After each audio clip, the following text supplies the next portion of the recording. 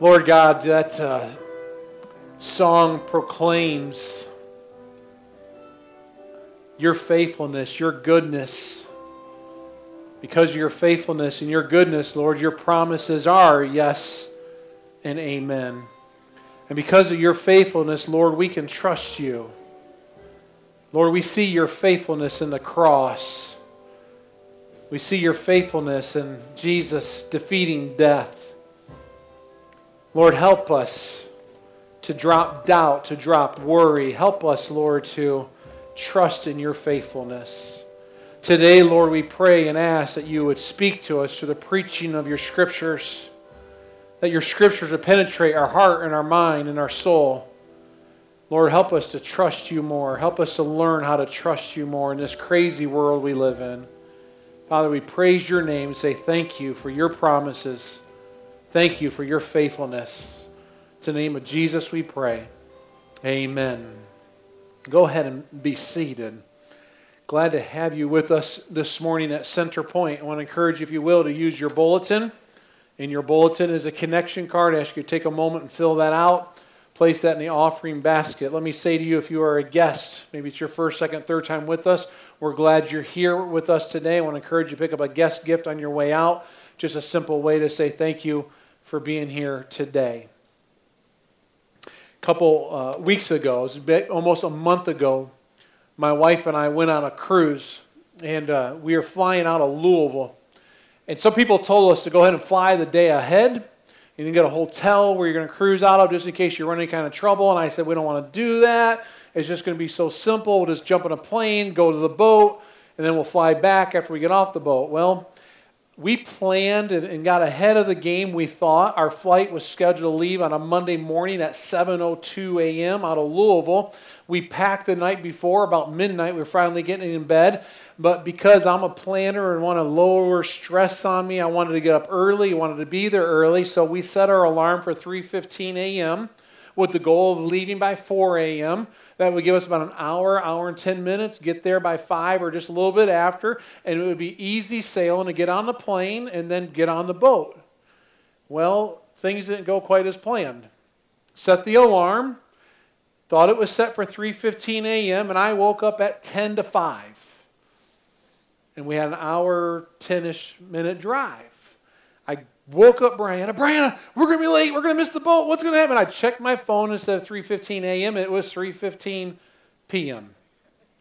And so we jump in the van about 10 after 5. Good thing we had our clothes already packed and ready to go. And it was one of those nights here just not long ago. We had one of those slushy, snowy nights where we got like 4 or 5 inches. And we go to pull out of the garage and went, oh my goodness, how are we going to get there with all this snow? Lo and behold, we get to I-64 and it's pretty clear. And Brandon's like, faster. I'm like, I'm not going fast. She's like, go faster. I said, I'm not going faster. And so we're flying down a highway. The whole time we're flying down a highway, I'm as nervous as all get out. Like, we are going to miss our plane, which means we're going to miss the boat. And people told me to go on Sunday, and I didn't want to go on Sunday. I want to pay the extra hotel bill. And so we're flying down a highway. And my plan was, because I wanted to save money, when we get to the airport, we're parking in long-term parking.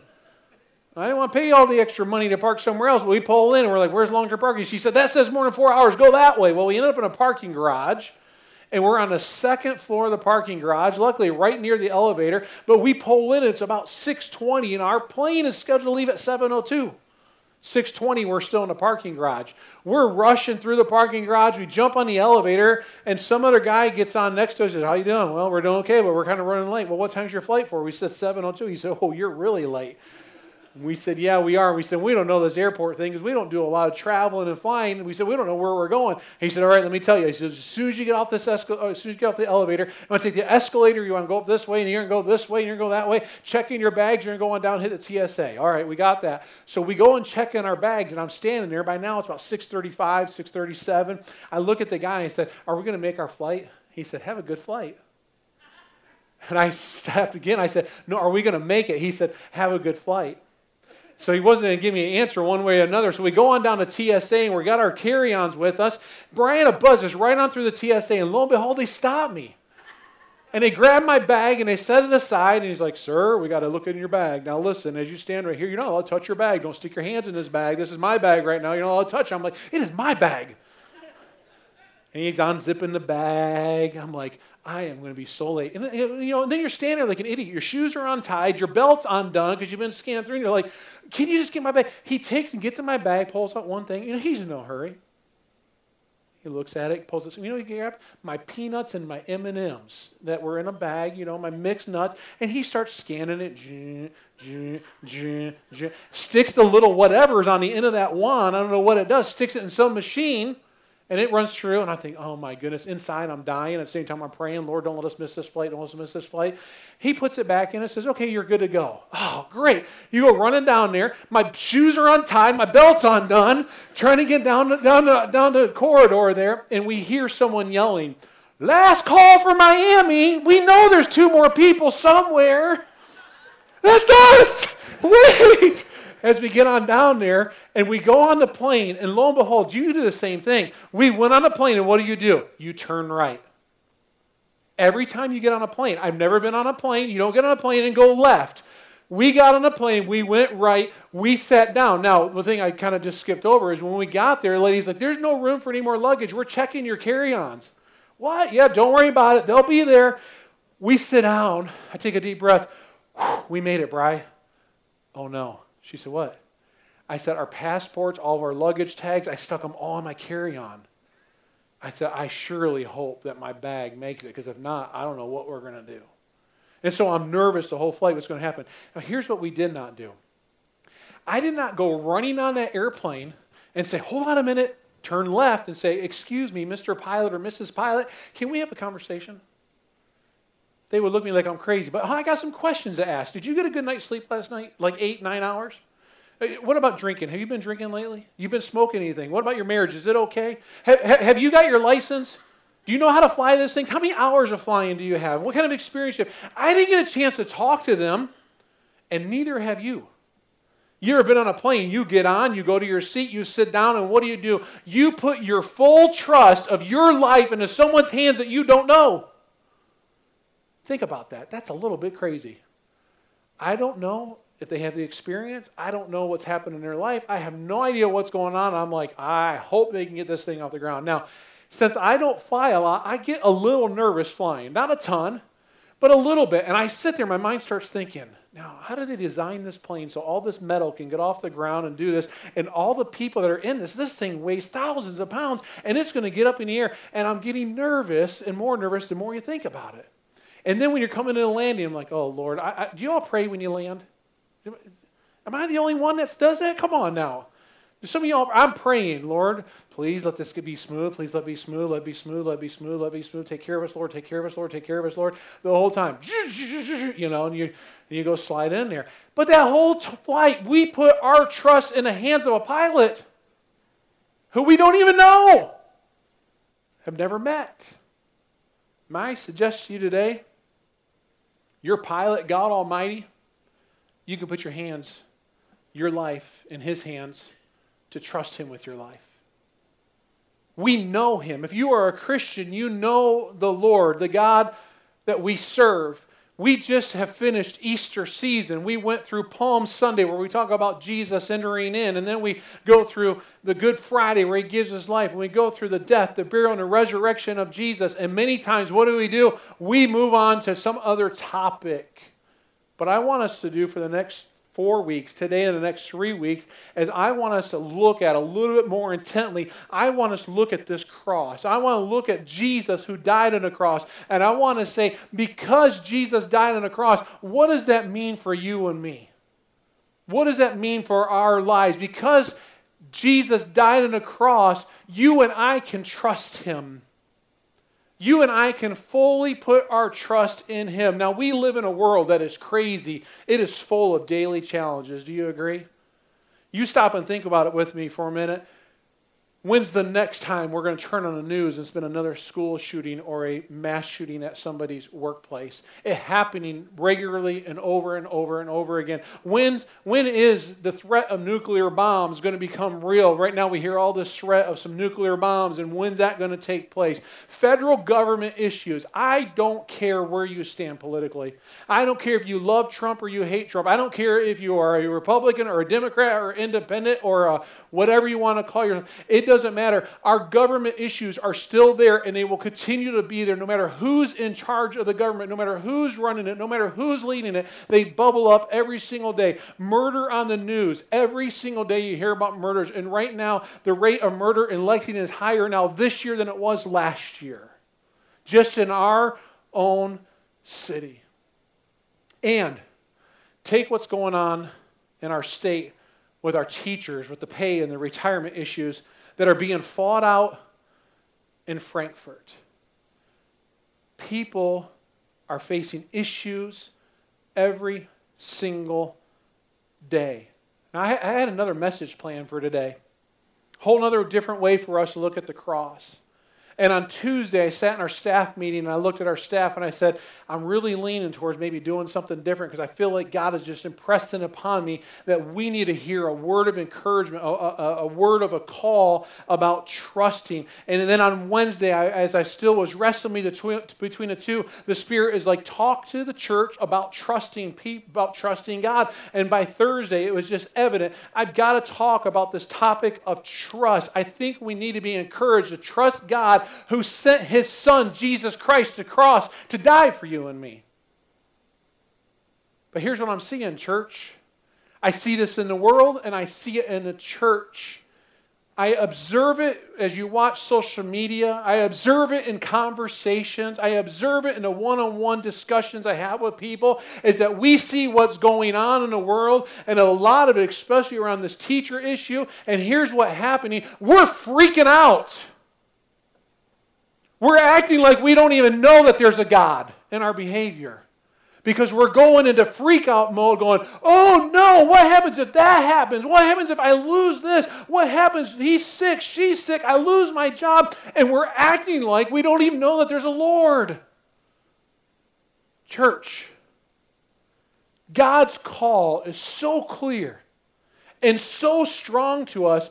And we have a great opportunity before us in an ever-changing world where we don't know what's going to happen tomorrow. We don't know what's going to happen later this afternoon. We don't know if our job will be there or not. We don't know if retirement's going to change or not. We don't know if we're going to pay decrease. We don't know if the announcement's going to come that so-and-so has cancer or so-and-so is deathly ill. We don't know if our husband's going to walk out or our wife is going to walk out. We don't know if our kids are going to make some foolish choice that changes the direction of our lives forever. We don't know any of that. What we do know is that God sent his Son Jesus to the cross, and we can trust in a God like that.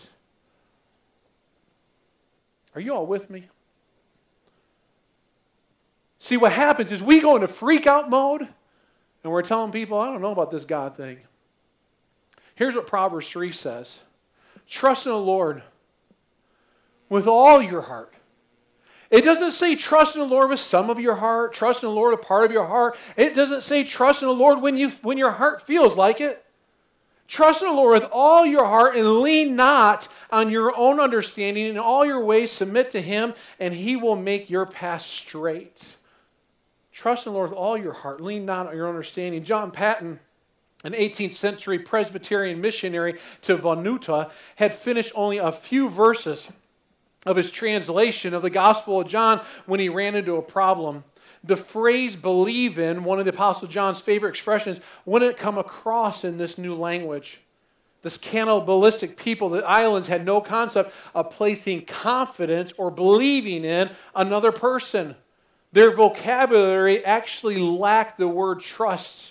As Patton puzzled over the problem at his desk, his indigenous servant entered into the room, and Patton shifted forward in his chair and asked, "What am I doing right now?" "Sitting at your desk," came the answer. "And what about now?" Patton asked as he rocked his weight backward in the chair and lifted both of his feet up off the floor. In the man's reply, Patton found his new term for trust, the indigenous word meaning to lean your whole weight upon. So first he leans forward in his chair. He's sitting at his desk. He leans back in his chair, takes his feet off, and he says, "What am I doing now?" He says, "Well, you're leaning your whole weight upon." In other words, you're trusting in that chair. Let me illustrate this another way. I need a volunteer. Probably a kid. I need a kid volunteer. Josiah, come on, will you be my volunteer? I won't embarrass you too bad. Come on. I won't make you talk or say anything crazy or nothing like that. Come on up here, Josiah. Now, did you and I talk ahead of time before church and plan any of this out? We didn't talk, did you? Okay, go ahead and turn around. Josiah wins the award for the best hair in church. Look at this, man. He's a good-looking young man. Now, Josiah, all I need you to do is do what I tell you. That's it. All right? Can you do that? Do you trust me? Enough, hopefully? All right, here's what I want you to do. I want you to turn like this. All right? I want you to put your feet side by side. Just like that. Put feet side and lock your knees. All right? Now cross your arms over your chest like this. All right? Now close your eyes. All right? Now, I just want you to, Josiah, when I say now, I just want you to fall backward. Don't unlock your knees, okay? And you're going to trust I'm going to catch you. You got this? You trust me? You do. Are you sure about this? Do your mom and dad trust me? That's the question. All right, you ready, Josiah? Go ahead, drop. Now. He showed some trust. Some trust. You weren't really sure, were you? Go ahead and let's try this again, Josiah. Come on. Now, keep your feet right where they are, okay, and trust that I'm going to catch you. I'm not going to let you crack your head. Listen, this is being recorded on that computer back there, and if something happens, your mom and dad have a lawsuit, so I'm not going to drop you. Trust me. All right, go ahead and keep your arms crossed. You ready? Count of 3. 1, 2, 3, drop. Okay. All right. That's the idea of lean. All right? But it actually goes deeper than that. That's the idea is that, you know what? We have that full trust that I'm just here and I lean back and I say, God, you got it. God, you're in charge. That's what it's talking about here. Now, here's what I want you to do. We're going to do the same thing again. This time, though, when you drop, don't try to stand up. Just let me hold you. Okay? Cross your arms. Cross your arms, feet together. All right? Go ahead and drop again. Go. Now, stay right there. Keep your feet there. This is more interpretive of the passage, though. Right now, if I were to let go, what's going to happen to this young man? Crash and burn, right? He's going to hurt himself, maybe. He's young. I would hurt myself if it was me. But if I let go, he surely is going to fall all the way to the ground. And right now, he's totally relaxed. He's trusting me. He's not holding himself up. I'm holding him up completely. This is the idea in this passage. We let go, and we totally trust God to carry us, to lift us up, and to carry us through whatever we're walking through. Thank you, Josiah. Give him a hand. All right? This passage in Scripture, it talks about trust the Lord with all your heart and lean not on your own understanding. Mine own understanding is, wait a minute, put a foot back. Wait a minute, is he there? Wait a minute, I got to check, make sure it's all there. No, unfortunately, the exact opposite is what we tend to want to do. Instinctively, what we want to do, our natural reaction when facing unknown is to go online and look for information. Our natural instinction is to go talk to some other people, try to get an expert, try to figure the problem out on our own. Why? Because we have the need to increase our understanding because ultimately I want to be in control. You understand what I'm talking about?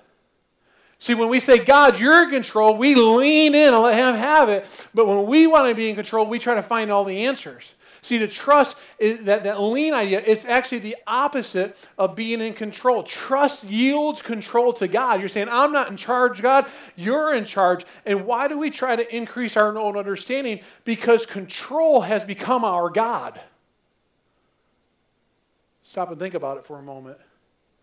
When I have to be in control and I have to know everything, and instead of seeking safety in him, then control becomes my God. Leaning on God makes me feel so vulnerable and so unsure and so precarious.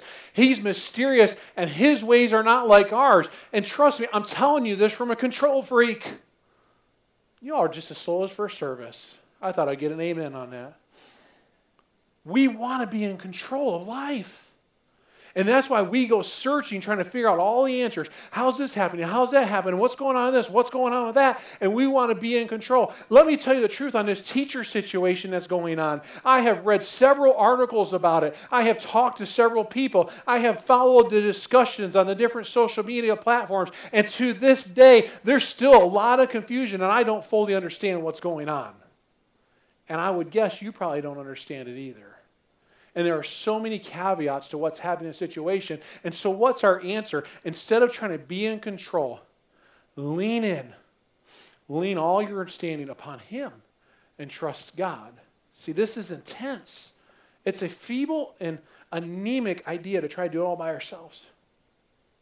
The phrase with all your heart makes it personal It makes it all-consuming, all your heart, not part of it. In popular level Christianity, it's the difference between knowing in your head and having settled assurance in your heart. A settled assurance that, you know what? God's in charge. No matter what's going on in my life right now. If tomorrow the answer, or there's announced, your wife has cancer.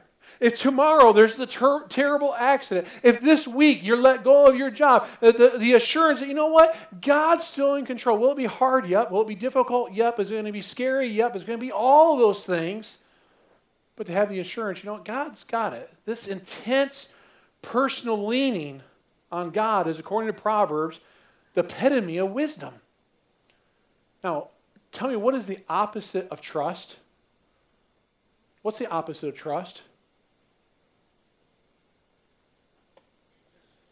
Distrust. What would be another word for that? Worry. The opposite of trust is that you worry. How do you know if you're not trusting God? By how much you're worrying. If you're worrying, then you know you're not trusting. If you're concerned about, man, as soon as I get out of church, I got to do this, this, and this is going on. Or tomorrow at work, this, and this is happening. And if that is stressing you out and it's weighing you down, then what's happening is you're worrying and you're not trusting God. And the Scripture speaks very carefully and very directly the idea of worry. Jesus in Matthew chapter 6 says, therefore, I tell you, do not worry about your life, what you will eat or drink, or about your body, what you will wear. Is not life more than food, and the body more than clothes? Look at the birds of the air. They do not sow or reap or store away in barns, and yet your heavenly Father feeds them. Are you not much more valuable than they? I love this passage of Scripture. It's a great image right now as we're in springtime and you see the birds are starting to chirp and sing, and you see some nests that are being built, and you stop and you look at a bird, and every time I see a bird and you see it scurrying for some food and it's building its little home, taking care of the eggs that are going to be hatched and then eventually its little babies, they're not worrying about and storing up. And God tells us through this passage, through Jesus, tells us, listen, if the birds are being taken care of, you're so much more important than the birds. Do you not think I'm going to take care of you? It's an amazing passage. When you just look at springtime, verse 27 says, can any one of you by worrying add a single hour to your life? And why do you worry about clothes? See how the flowers of the field grow? They do not labor or spin. Yet I tell you that not even Solomon, all his splendor, was dressed like one of these. If that is how God clothes the grass of the field, which is here today and tomorrow is thrown into fire, will he not much more clothe you, you of little faith? I mean, he takes the imagery of what's going on. He says, look at the birds. My Father's taking care of those. Look at the flowers. Did you notice yesterday that the flowers had snow in the morning and by afternoon and the snow was gone? The grass was covered over with snow in some areas. By afternoon it was gone. The grass gets green every season. It goes dormant every season. The flowers die back every season. They start popping through the ground, and every season I look at my garden and I see flowers are coming up, and it reminds me God has it all in control. And Jesus says, man, if he takes care of the birds, he takes care of the flowers, he's taking care of the grass of the field, you are so much more important than that. He'll take care of you. What are you worrying about? What are you stressing about? So do not worry, saying, what shall we eat? What shall we drink? What shall we wear?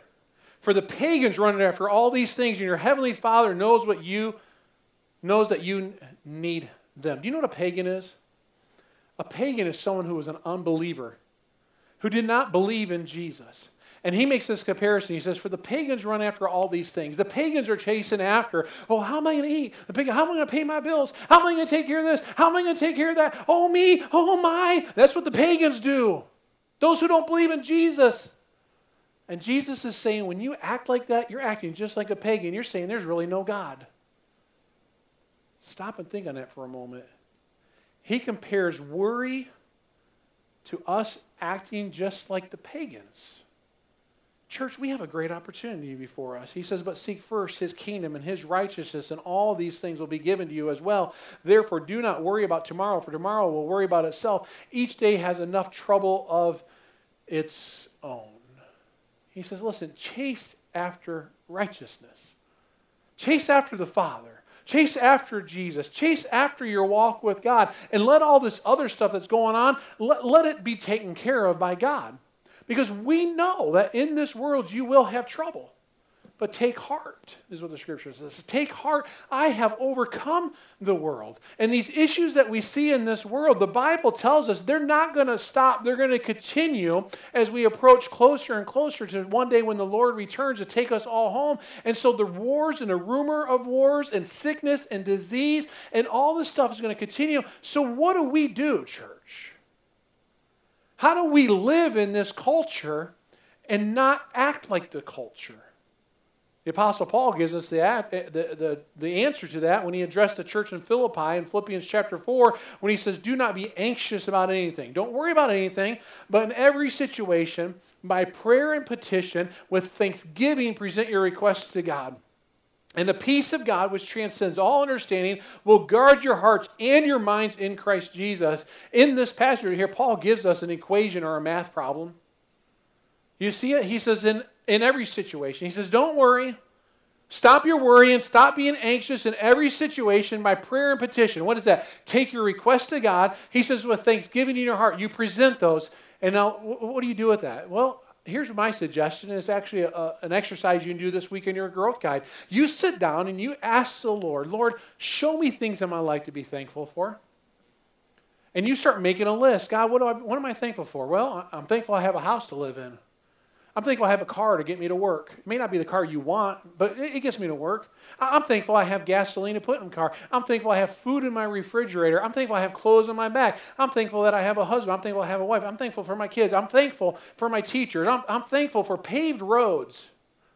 I'm thankful. You just start making a list of things you're thankful for. That's what Paul is telling us to do. He says, be thankful. And then he also says, present your requests. In other words, there are some things that are weighing you down. There are some things that are making you anxious. There are some things that you're worried about. So you make a list of those. God, what kind of things am I worrying about? Well, I'm worrying about this teacher situation. Yeah, it bothers me a lot. I'm worrying about our government and what's going on with our government. I'm worrying about the sickness I'm dealing with that's in my family. I'm worrying about my marriage and what's happening in my marriage. And you start putting all these kind of things down. And the Apostle Paul says, now here's the deal. Look at your thankful list and look at your other list of things you're worried about, and you present those requests to God. God, I'm thankful for this, but boy, I want to request your help in this situation. I'm thankful for this, but I want to request your help in this situation. I'm thankful for this, but Lord, please help me in this situation. Show me what the answers are to this. And now when you do that, here's the result. In verse 7, he says, and the peace of God, which transcends all understanding, will guard your hearts and your minds in Christ Jesus. In other words, when you're walking through the junk of life, but you say, God, I'm giving it to you, he says, the peace of God, which transcends all understanding, beyond our mind's understanding, will guard you. In other words, you will go through the junk of life and you'll still have peace in your life.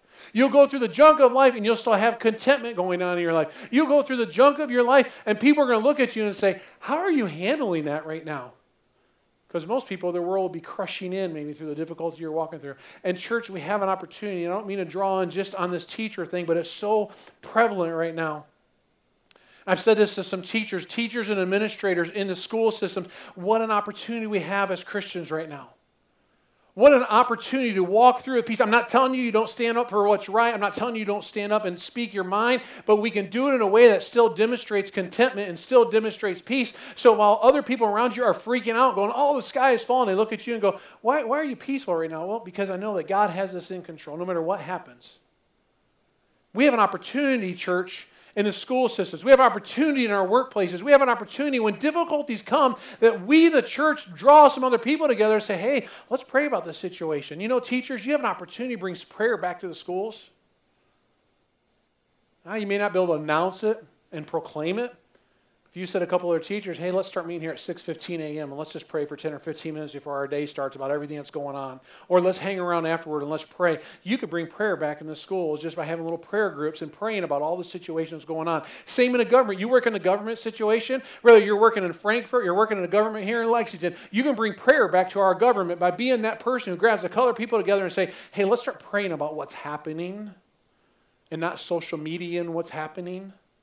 And complaining about it and grumbling about it and fretting about it and freaking out about it. Let's just start going to the Lord in prayer about these situations. You can be the person that brings prayer to your workplace.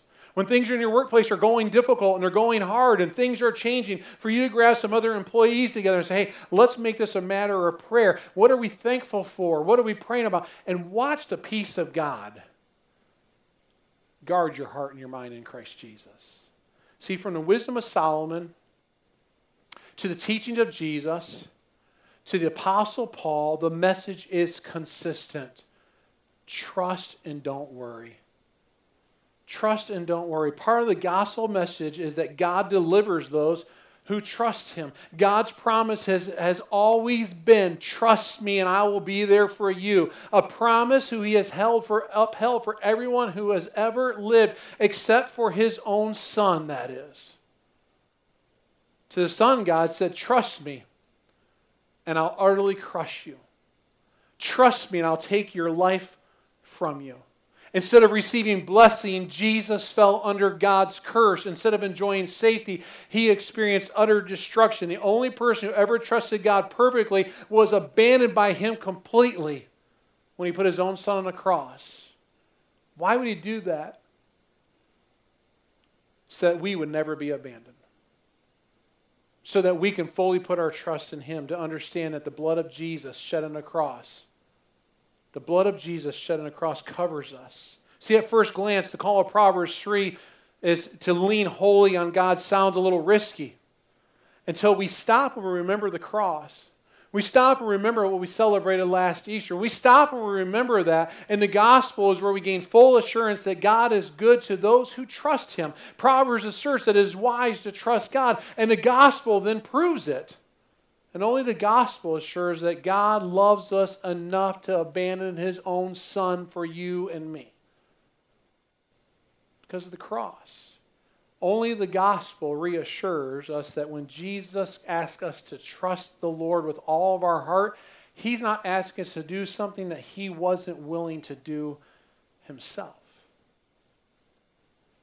Church, this is a message I think God just laid upon me to say, in our culture today, we need Christians who will walk in faithfulness, who will walk in trust, who will believe in his promises, that they truly are yes, and they truly are an amen.